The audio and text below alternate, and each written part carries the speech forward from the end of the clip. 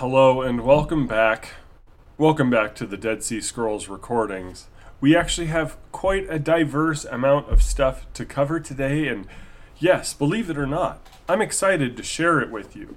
Our next fragment here, after having read the rest of their psalms that weren't really psalms, they were deuterocanonical psalms that they just made up, psalms that they purchased from people that are considered part of the Deuterocanon, and a few things like the Song of Manasseh that they just butchered for their own ends here. We get to their fragment of Lamentations. Now, this is incredibly important because when we look at Lamentations in the Bible, I want to examine whether or not the Dead Sea Scrolls version, admittedly fragmentary, but whether that version matches up. So here is the fragment from Lamentations from the Dead Sea Scrolls. Let's see just how good were these guys with the Bible, and can we really trust them to be super duper faithful in their witness of what Holy Scripture actually said. ... As usual, not off to a good start. How solitary lies the city. ... The princess of all the peoples is desolate, like a forsaken woman, and all her daughters are forsaken like a forsaken woman, like a woman hurt and forsaken by her husband. All her places and her walls are like a barren woman, and like a sheltered woman are all her paths, all her ... Like a woman of bitterness, and all her daughters are like women mourning for their husbands, all her ... like women deprived of their only children. Weep, weep, Jerusalem. Her tears flow upon her cheeks because of her sons ... Next fragment. Give not our inheritance to strangers, nor our hard-earned property to foreigners. Remember that we are the forsaken of thy people, and the forsaken of thine inheritance. Remember the desolate children of thy covenant, ... Thy freely devoted ... They err with no one to bring them back. They are broken with none to bind them. They are bent down with none to raise them up. The damned of thy people have surrounded me with their lying tongues. They have been turned ... And thy bows to the progeny of a woman. Look and see the shame of the sons of thy people, for our skin is burning, and feverish heat has seized us because of their reviling tongue. Okay, let's look at whether or not this matches up with what Lamentations actually says. For context, if you want to open up your Holy Bible here, it is right after the book of Jeremiah. Tradition has it that Jeremiah wrote Lamentations while sitting outside of Jerusalem, watching it burn as the Babylonians came in to take the children of Judah into exile. To their credit, the first part of their fragment, how solitary lies the city, is our cue that it's the very first verse of Lamentations, which the ESV here is going to translate, how lonely sits the city. That's okay. There can be some changes in diction or localization in the translation. That's okay. But let's see if it actually goes exactly like the Dead Sea Scrolls writes. How lonely sits the city that was full of people. How like a widow she has become, she who was great among the nations. She who was a princess among the provinces has become a slave. Okay, what does the Dead Sea Scrolls say? How solitary lies the city, and there's a fragment cut, we can't blame them for that, ... The princess of all the peoples is desolate like a forsaken woman. Well, that's not the right wording. But we continue on here because it gets worse. We continue in verse 2 of Lamentations in the ESV. She weeps bitterly in the night with tears on her cheeks. Among all her lovers, she has none to comfort her. All her friends have dealt treacherously with her. They have become her enemies. Judah has gone into exile because of affliction and hard servitude. She dwells now among the nations, but finds no resting place. Her pursuers have all overtaken her in the midst of her distress. How does the Dead Sea Scrolls continue? How does the Qumran community translate this? The princess of all the peoples is desolate like a forsaken woman, and all her daughters are forsaken like a forsaken woman, like a woman hurt and forsaken by her husband. All her palaces and her walls are like a barren woman, and like a sheltered woman are all her paths. Does that sound remotely like what we're reading in Lamentations? It does seem when they say all her palaces and her walls are like a barren woman, almost like verse 4 of Lamentations chapter 1, where it says, all her gates are desolate, her priests groan, her virgins have been afflicted, and she herself suffers bitterly.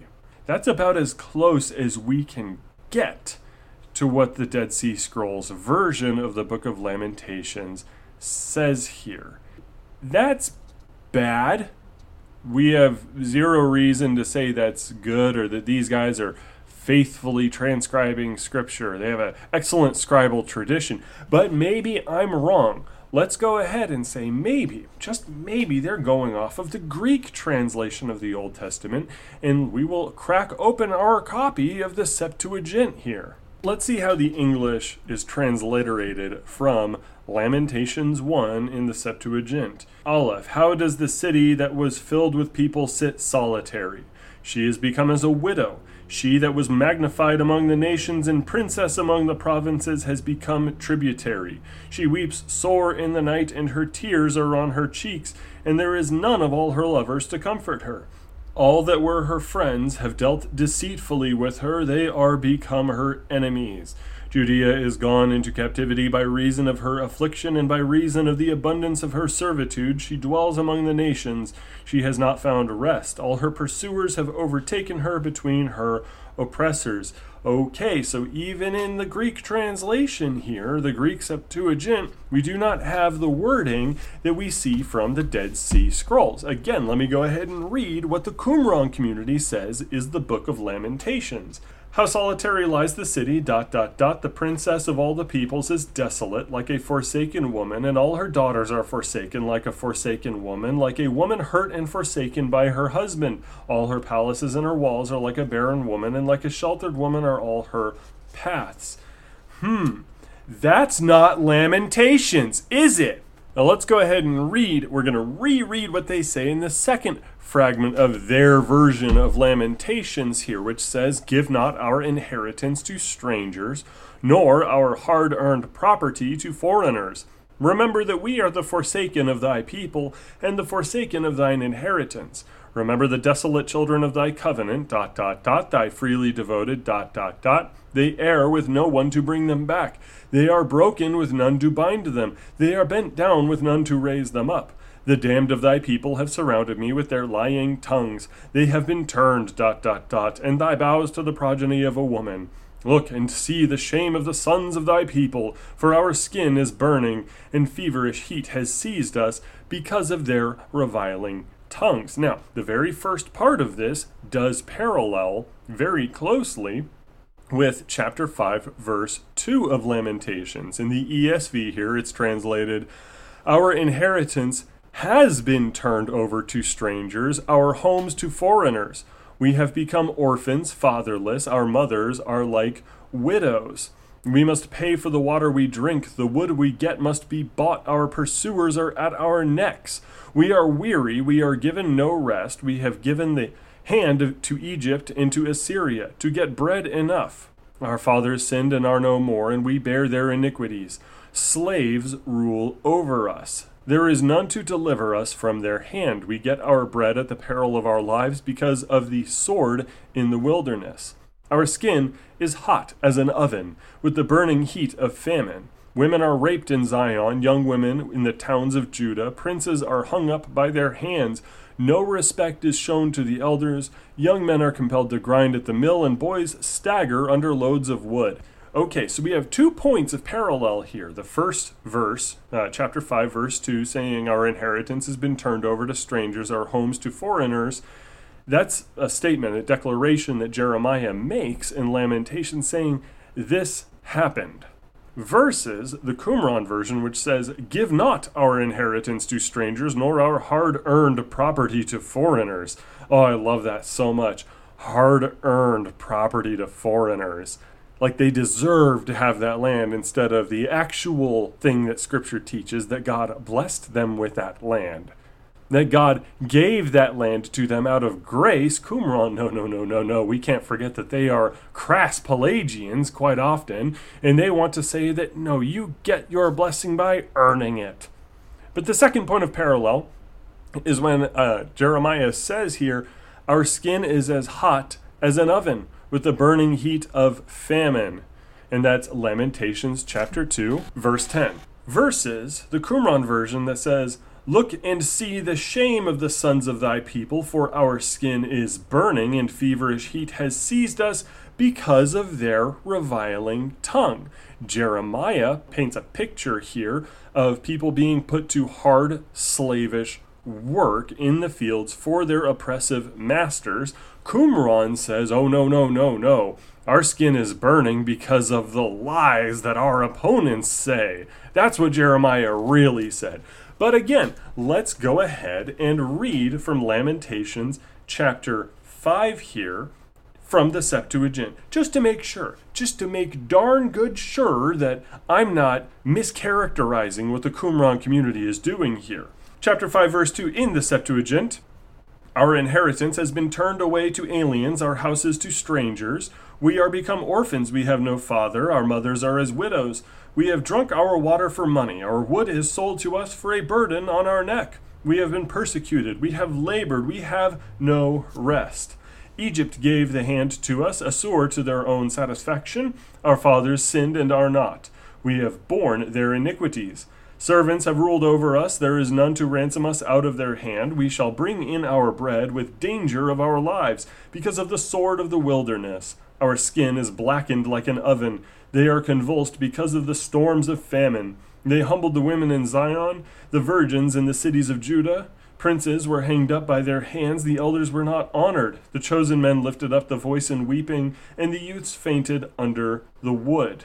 So, same general message under the Septuagint translation as we have under Lamentations in the ESV, which means that the Qumran community absolutely butchered and twisted Holy Scripture to suit their own ends and their own theology. The translators will say, oh, this is a poem inspired by the book of Lamentations.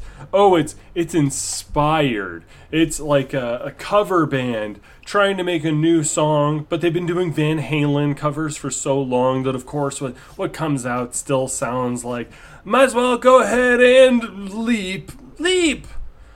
No, that's not what's happening here. Because if it was truly inspired by it, they would not take the time to attempt to plagiarize some verses to make it seem legit. Really, what did actually happen here?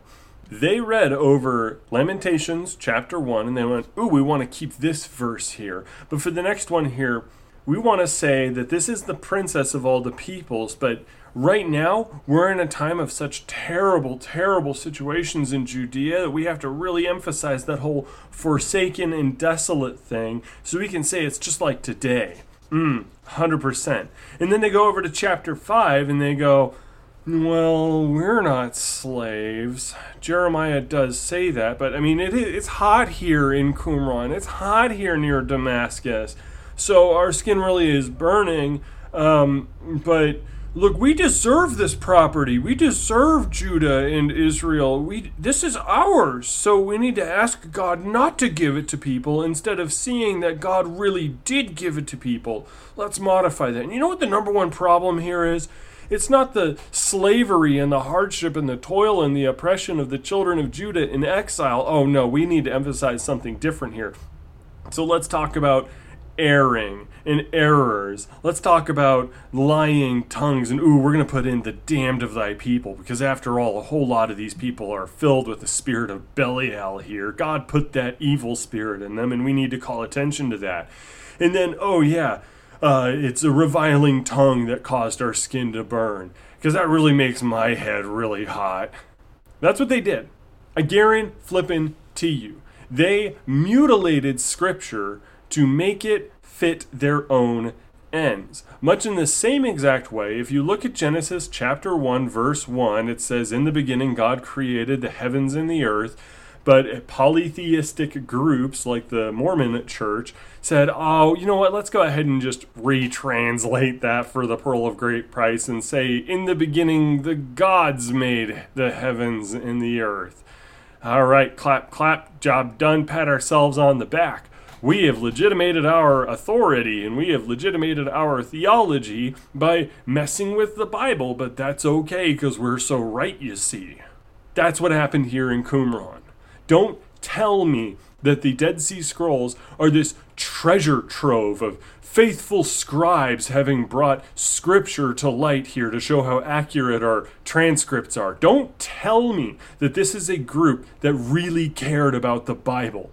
This is a desert cult that decided they were going to do whatever they wanted with the Bible to justify their insane theological, race-worshipping, bizarre positions. Their Gnosticism, their ecclesiology, their hyper-determinism, their Pelagianism. They want it all to be justified by their own writings in addition to the Bible, which they are more than happy to add to and take away from for their own ends. Don't tell me that we need the Dead Sea Scrolls. I deny it. And you can guarantee that when we get to the other transcripts of Scripture in the Dead Sea Scrolls, we are going to put it under the exact same microscope as this supposed fragment of Lamentations here that they absolutely butchered. We're going to take a look at it and we're going to see whether or not they did this for all of them, for the ones that they actually copied down. But moving on from that, we have the songs for the Holocaust of the Sabbath. Now, don't get it twisted. This is not about something you learned in history class in high school or something. A Holocaust means burnt offering. I don't know why they didn't just translate it as burnt offering, but these can be thought of more or less as prose poetry. Kind of like how the Vikings had their poetic Edda and then their prose Edda, it is still literature that's intended to be read somewhat poetically here. So we read from the first fragment, "To the Master, Song of the Holocaust of the First Sabbath on the 4th of the first month.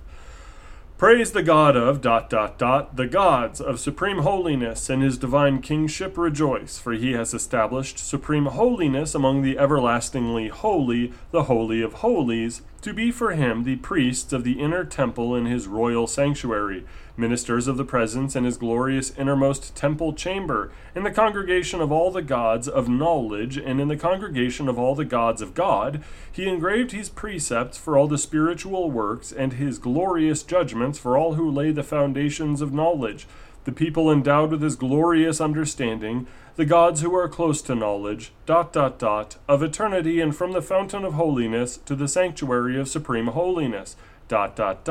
priests of the inner temple, ministers of the presence of the most holy King, ... his glory. They shall grow in strength decree by decree to be 7 eternal councils. For he founded them for himself as the most holy, who minister in the Holy of Holies, ... do not endure those who pervert the way. There is nothing impure in their sanctuaries. He engraved for them precepts relating to holy gifts. By them all the everlastingly holy shall sanctify them. He shall purify the luminously pure to repay all those who render their way crooked. Their expiations shall obtain his goodwill for all who repent from sin. Knowledge among the priests of the inner temple, and from their mouth proceed the teachings of the holy with the judgments of his glory. His graces for everlasting merciful forgiveness, in his zealous vengeance, ... he has established for himself as priests of the inner temple the most holy ... of gods, the priests of the highest heights, who are near to ... Well, okay, taking a quick pause there. So these people believed in multiple gods, gods of supreme holiness, gods of knowledge, gods of God. I have no idea what they're getting at. Now, it is true that Elohim is a plural noun. That is a name for God. Elohim, it is plural. However, in the Hebrew of the Old Testament, Oftentimes, whenever God is doing something, there is a verb attached to that which denotes a single being doing it. So if we go back to Genesis 1 verse 1, in the beginning God created the heavens and the earth.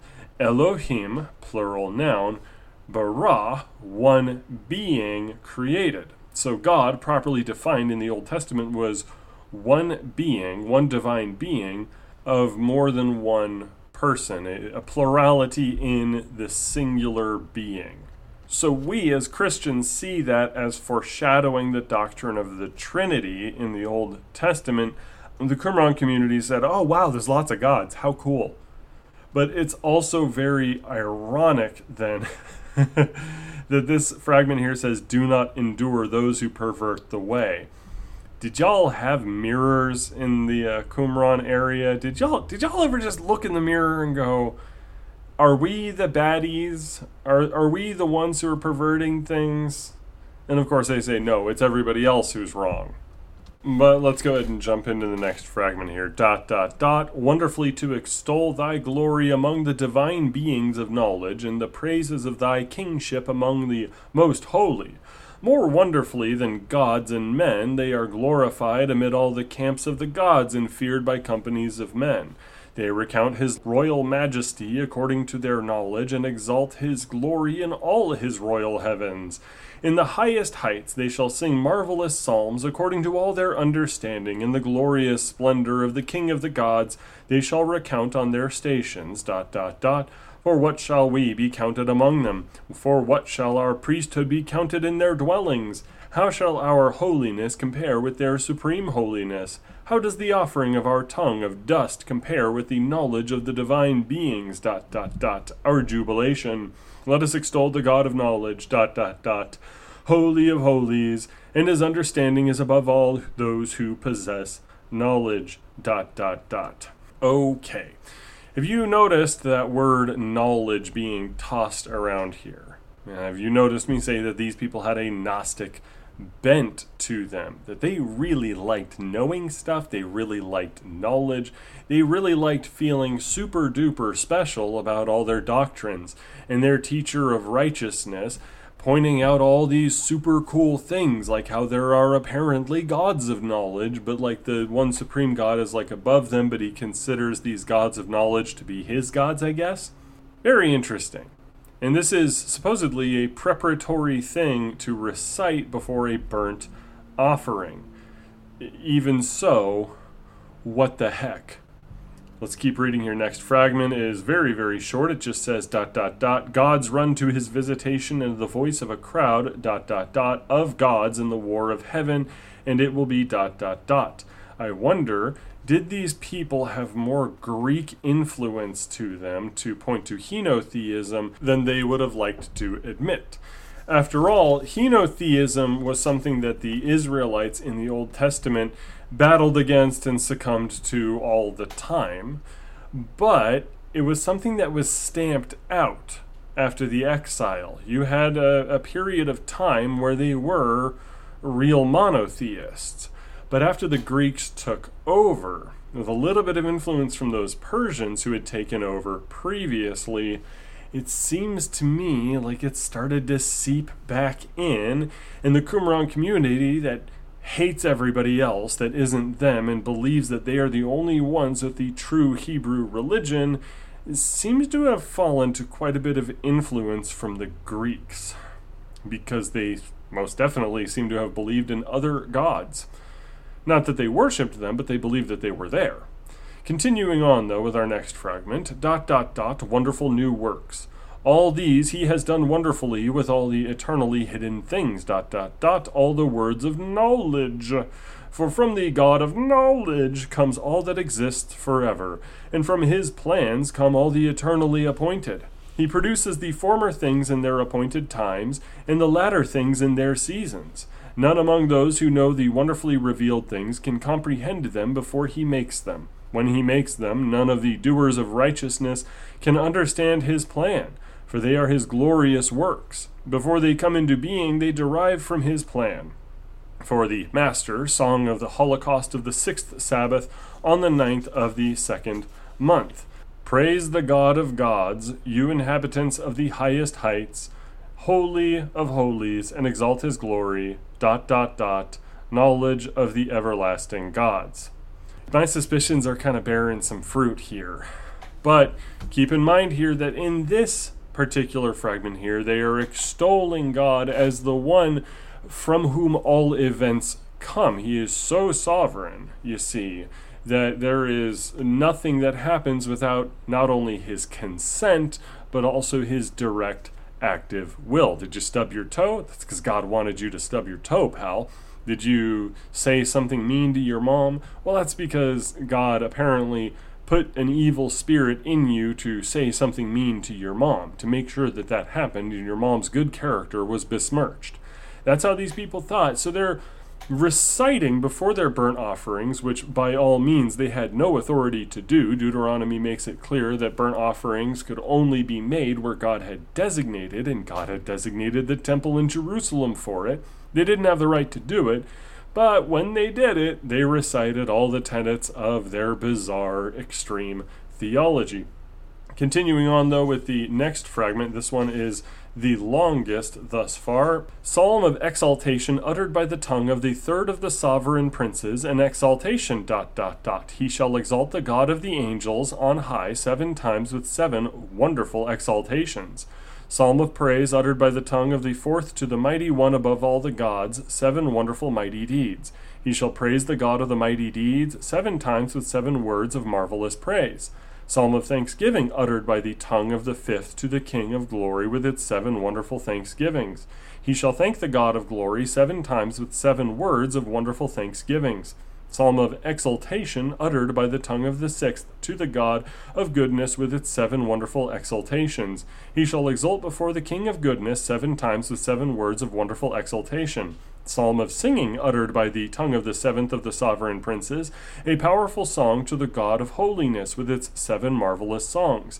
He shall sing to the King of holiness 7 times with 7 words of wonderful songs, 7 psalms singing his blessings, 7 psalms of magnification of his righteousness, 7 psalms of exaltation of his kingship, 7 psalms of praises of his glory, 7 psalms of thanksgiving for his marvelous deeds, 7 psalms of exaltation of his power, 7 psalms singing his holiness, 7 times with 7 powerful words, words of exaltation of the sovereign princes. In the glorious name of God, the first of the sovereign princes shall bless all the ... with 7 wonderful words, blessing all their counsels in his holy sanctuary with 7 wonderful words. And he shall bless those who know the everlasting things. In the name of his truth, the second of the sovereign princes shall bless all their stations with 7 wonderful words, and he shall bless with 7 wonderful words. He shall bless all those who exalt the king with 7 glorious words of his marvels, all the eternally pure. In the name of his exalted kingship, the third of the sovereign princes shall bless all who are lifted up in knowledge with 7 words of exaltation. ... Of his true knowledge he shall bless with 7 marvelous words, and he shall bless all who are destined for righteousness with 7 wonderful words. In the name of the king's majesty, the fourth of the sovereign princes shall bless with 7 majestic words all who walk uprightly. He shall bless all the gods close to true knowledge with 7 righteous words for gaining his glory as favors. In the name of the majesty of his marvelous deeds, the fifth sovereign prince shall bless with 7 words of his exalted truth all who ... purity. He shall bless all who eagerly do his will with 7 marvelous words, and he shall bless all who confess him with 7 majestic words, that they may thank him forever. In the name of the mighty deeds of the gods, the sixth sovereign prince shall bless with 7 words of his marvelous mighty deeds all who are mighty in wisdom. He shall bless all the perfect of way with 7 marvelous words to be in attendance forever. He shall bless all who wait for him with 7 marvelous words, that they may obtain the return of his gracious favors. In the name of his holiness, the seventh of the sovereign princes shall bless with 7 words of his marvelous holiness all the holy founders of knowledge. He shall bless all who exalt his statutes with 7 marvelous words, which shall be for them stout shields. He shall bless all who are destined for righteousness, and always forever praise his glorious kingship with 7 marvelous words for everlasting peace. In the name of his holiness, all these sovereign princes shall bless together the God of the divine beings in all their sevenfold testimonies.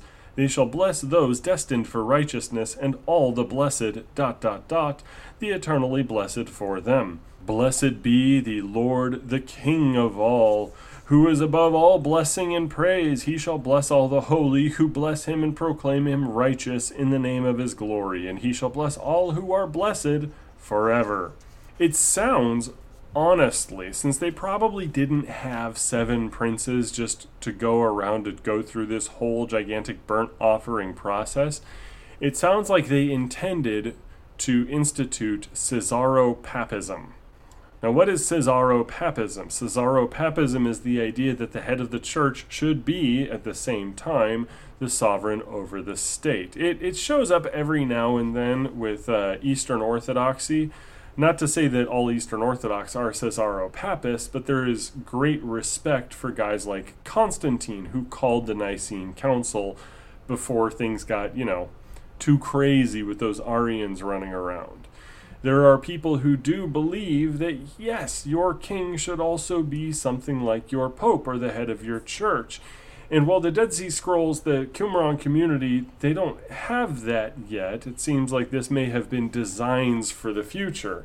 And also, yet another thing to add to their muddled, muddy, crazy theology here. But let's go ahead and move on to the next fragment here. For the Master, Song of the Holocaust of the 7th Sabbath on the 16th of the month.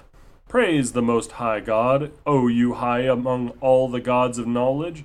Let the holy ones of the gods sanctify the King of glory, who sanctifies by his holiness all his holy ones. O princes of the praises of all the gods, praise the God of majestic praises, for in the splendor of praises is the glory of his kingship. In it are contained the praises of all the gods together with the splendor of all his kingship. Exalt his exaltation on high, O gods, above the gods on high, and his glorious divinity above all the highest heights. For he is the God of gods, of all the princes on high, and the King of kings, and of all the eternal councils.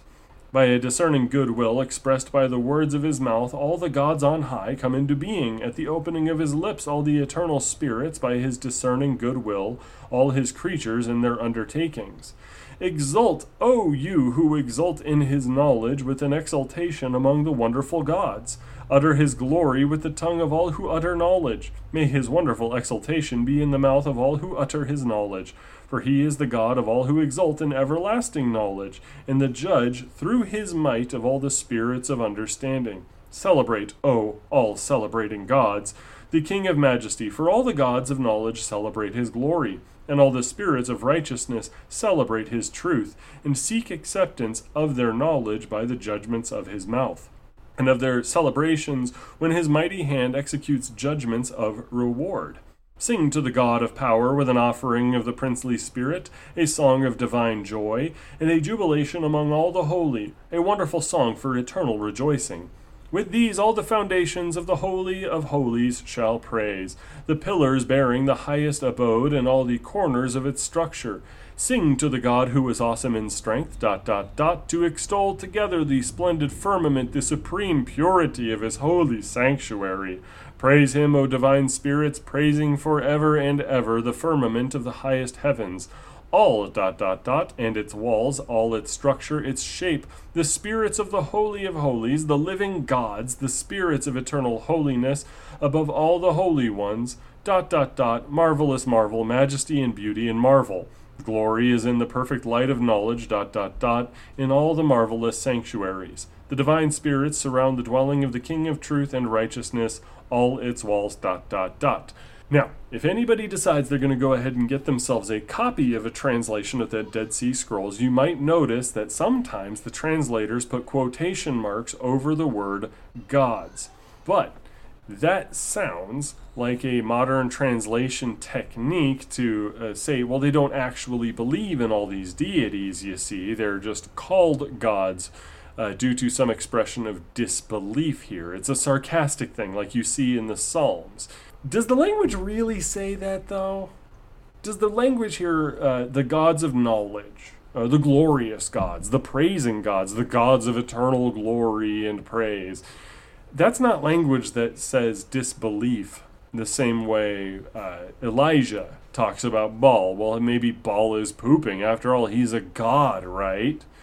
It's not the quotation marks that are merited in the Psalms where God says, well, I said you're gods, but you're going to die like men.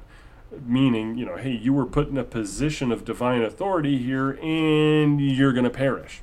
It's not the kind of biblical sarcasm that you see every now and then. These people really believed in these gods. And they're adding that to their theology, starting to take it super seriously. This isn't even at the small level of Michael Heiser posting, where Heiser says that, there's these divine figures that we would call gods, small g. They're not the actual theistic God, but they were supposed to be in charge of the nations, and some of them rebelled along with the devil. It's not like that. No, these guys are saying these are an important and integral part of their theology. These gods, you see, because they're Gnostics, because they love them some knowledge, some salvific knowledge. My goodness, this is so tiresome. You are reading and listening to an audiobook from a pagan cult, a syncretistic pagan cult that paid lip service to the Bible, but definitely had their own program here. Because none of the pronouncements over burnt offerings found in the law of Moses have anything even remotely like this. You would think if they were dedicated to Holy Scripture, they would just copy pasta the burnt offering rites found in the law of Moses. Right? Unfortunately wrong. Because these people don't actually care what the Bible says. The Bible is just a stamp of approval for what they were going to do anyway. But let's go ahead and keep reading. Maybe, just maybe, they explain themselves and say, well, these aren't actually gods. It's just part of our sacrificial culture, you see, our burnt offerings. Well, the next fragment reads, ... And from among them run gods with the appearance of coals of fire, ... walking round about, most holy spirits, ... holy of holies, divine spirits, everlasting appearances, ... and divine spirits, forms of flaming fire round about it, ... wonderful spirits. Okay, so no, they weren't going to clarify in any way that protects orthodoxy. They're not even defending themselves here. They're just praising the gods. And the chief dwelling on high, the glory of his kingdom, the innermost sanctuary, ... And he consecrates the 7 elevated holy places, and a voice of blessing comes from the chiefs of his innermost sanctuary, and a glorious voice of blessing is heard by God, the gods, and the foundations, ... of blessing. And all the ornaments of the innermost sanctuary burst into wonderful prayers in the innermost sanctuary, ... of wonder, one innermost sanctuary to another, by the voice of holy crowds, and all their ornaments, ... And the chariots of his innermost sanctuary will utter praises together, and their cherubim and wheels will bless wonderfully the chiefs of the godly figure, and will bless him in the holy innermost sanctuary, Vakat. Talking ornaments, talking chariots, singing praises to the gods. And you're supposed to believe, according to the scholars out there in the Dead Sea Scrolls industrial cottage industry here, that these people had the inside track on real religion. We continue. For the Master, Song of the Holocaust for the 8th Sabbath on the 23rd of the 2nd month. Praise the God of all the highest heights, all the holy ones forever and ever. They who are second among the priests of the inner temple, the second council, and the wonderful dwelling with 7 words, ... eternally. Extol him, O sovereign princes, in his marvelous portion. Praise the God of gods, O you 7 priesthoods of his inner temple, ... Height the 7 wonderful domains by the precept concerning his sanctuaries. The sovereign princes of the wonderful priesthood, ... The 7 priesthoods in the wonderful sanctuary for 7 councils of holiness, ... The prince, the angels of the king in the wonderful dwellings. The knowledge of their understanding is for 7, ... Prince from the priest of the inner temple, the princes of the congregation of the king in the assembly of ... And praises of exaltation to the King of glory, and a tower of ... For the God of gods, the King of purity. the offering of their tongues, ... the 7 mysteries of knowledge and the wonderful mystery of the 7 domains of the Holy of Holies, ...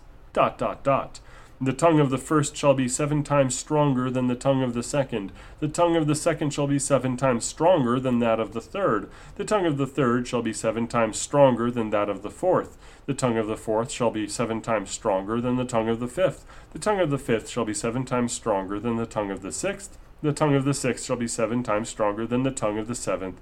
The tongue of the seventh shall be 7 times stronger than the tongue of the eighth, ... Now, there is a possibility that they did not intend on embracing Caesaropapism. It may very well have been that they are talking about heavenly princes, one of these gods that they palled around with. I find it funny that they have not yet named these princes. And if it's not in the Dead Sea Scrolls here that they would name what exactly these divine princes are and what their names are, I bet it's because the real names of them are things like Baal, Chemosh, Molech, maybe Ashtoreth if we're talking princesses, right? Bet you anything that might have been the case. But we continue on. ... Tongue of blessing from the likeness of the gods issues a voice of blessing for the king of those who exalt. And their wonderful praise is for the God of gods. ... They're many-colored, ... and they sing ... the vestibules by which they enter, the spirits of the most holy inner temple, ... And the likeness of the living gods is engraved on the vestibules by which the king enters, luminous spiritual figures, ... King, figures of a glorious light, wonderful spirits. Among the spirits of splendor there are works of art of marvelous colors, figures of the living gods, ... In the glorious innermost temple chambers, the structure of the most holy sanctuary in the innermost chambers of the king, design of gods, ... likeness of ... most holy ... the temple chambers of the king, ... figures of the gods, and from the likeness ... of the Holy of Holies ... Wow, images of gods, engraved, sculpted, molded, painted, marvelous. You know what that reminds me of? Idolatry. This is the very thing God commands you not to do in the second part of the first commandment. You know, in the 10 Commandments, when he says, you shall have no other gods before me, and then he says, you shall not make a carved image, meaning an idol. And here, Qumran, the defenders of Holy Scripture, according to people that love to cite them as great scribes and faithful people, they're saying, no, we need images for all these gods. We can't even hold all these images of gods that we have. It's great, isn't it? Let's go ahead and read the next fragment. Before the vein in my temple explodes and I die of a stroke. The figures of the gods shall praise him. The most holy spirits, ... of glory, the floor of the marvelous innermost chambers, the spirits of the eternal gods, all ... figures of the innermost chamber of the king. The spiritual works of the marvelous firmament are purified with salt, spirits of knowledge, truth, and righteousness in the Holy of Holies, forms of the living gods, forms of the illuminating spirits, all their works of art are marvelously linked, many-colored spirits, artistic figures of the gods engraved all around their glorious bricks, glorious figures on bricks of splendor and majesty, all their works of art are living gods, and their artistic figures are holy angels. From beneath the marvelous innermost chambers comes a sound of quiet silence. The gods bless... the king... Wow. So it's not the gods that are actually high-ranking angels, it's actually their artistic figures that are carved. An angel is a go-between between a man and a divine being, and these objects serve as angels for the gods, just like idolatry. So they were idolaters. They were literally idolaters. And they had no problem with that, no qualms. But they loved God's law. Seriously, guys, super serial. Next fragment. ... His glorious chariots. When they go... they do not turn aside... but advance straight... For the Master, Song of the Holocaust of the 12th Sabbath on the 21st of the 3rd month. Praise the God of ... wonder, and exalt him ... of glory in the tent of the God of knowledge. The cherubim prostrate themselves before him and bless. And they rise, a whispered divine voice is heard, and there is a roar of praise. When they drop their wings, there is a whispered divine voice. The cherubim bless the image of the throne chariot above the firmament, and they praise the majesty of the luminous firmament beneath his seat of glory. When the wheels advance, the angels of holiness come and go. From between his glorious wheels there is, as it were, a fiery vision of most holy spirits. About them the appearance of rivulets of fire and the likeness of gleaming brass, and a work of ... radiance in many-colored glory, marvelous pigments clearly mingled. The spirits of the living gods move perpetually with the glory of the marvelous chariots. The whispered voice of blessing accompanies the roar of their advance, and they praise the Holy One on their way of return. When they ascend marvelously, and when they settle, they stand still.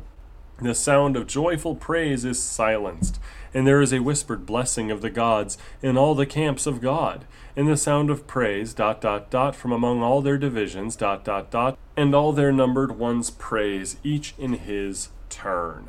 Okay.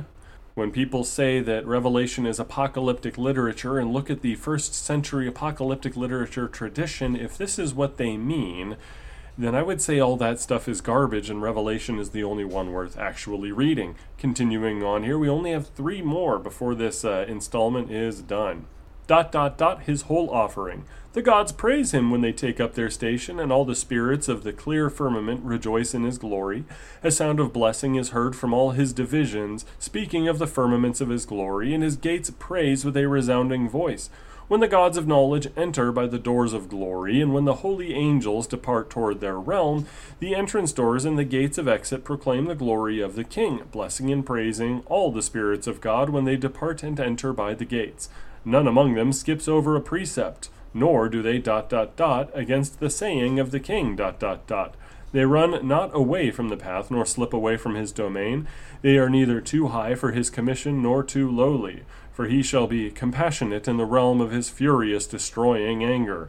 He will not judge in the provinces of his glorious wrath. The fear of the King of gods is awe-inspiring to all the gods, and they undertake all his commissions by virtue of his true order, and they go ... By the way, in case somebody was trying to say that the language they're using might be weaseled out of by saying these gods are actually angels, keep in mind that we just read, when the gods of knowledge enter by the doors of glory, and when the holy angels depart towards their realm. This means that the Qumran community had a distinction between gods and angels. So, miss me with that. These are people who were henotheists who liked idolatry. Only 2 more. ... At their marvelous stations are spirits many-colored, like the work of a weaver, splendid engraved figures. In the midst of a glorious appearance of scarlet, colors of the most holy spiritual light, they hold to their holy station before the King, spirits of pure colors in the midst of an appearance of whiteness. The likeness of the glorious spirit is like a work of art of sparkling fine gold. All their pattern is clearly mingled like the work of art of a weaver. These are the princes of those marvelously clothed for service, the princes of the kingdom of the holy ones of the King of holiness, and all the heights of the sanctuaries of his glorious kingdom. The princes in charge of offerings have tongues of knowledge, and they bless the God of knowledge among all his glorious works. ... And then final fragment here, ... Their marvelous marvels by the power of the God of eternity, and they shall exalt the mighty deeds of the God, ... From the 4 foundations of the marvelous firmament they shall proclaim soundlessly a divine oracle, ... Wall. They bless and praise the God of gods. That's it. There are your burnt offering prose devotions here that basically include Qumran going full mask off and showing us what they're really about, which is total pagan insanity, total syncretistic cultism, and total vain worthlessness to the Christian of today. Because everything in Holy Scripture condemns what the Qumran community was about. But hey, can't wait to see y'all next time for when they start talking about a maybe real, maybe mythical King Jonathan. Oh yeah, even more craziness coming up ahead. Finally getting to the good stuff, digging into the weird stuff of Qumran, right?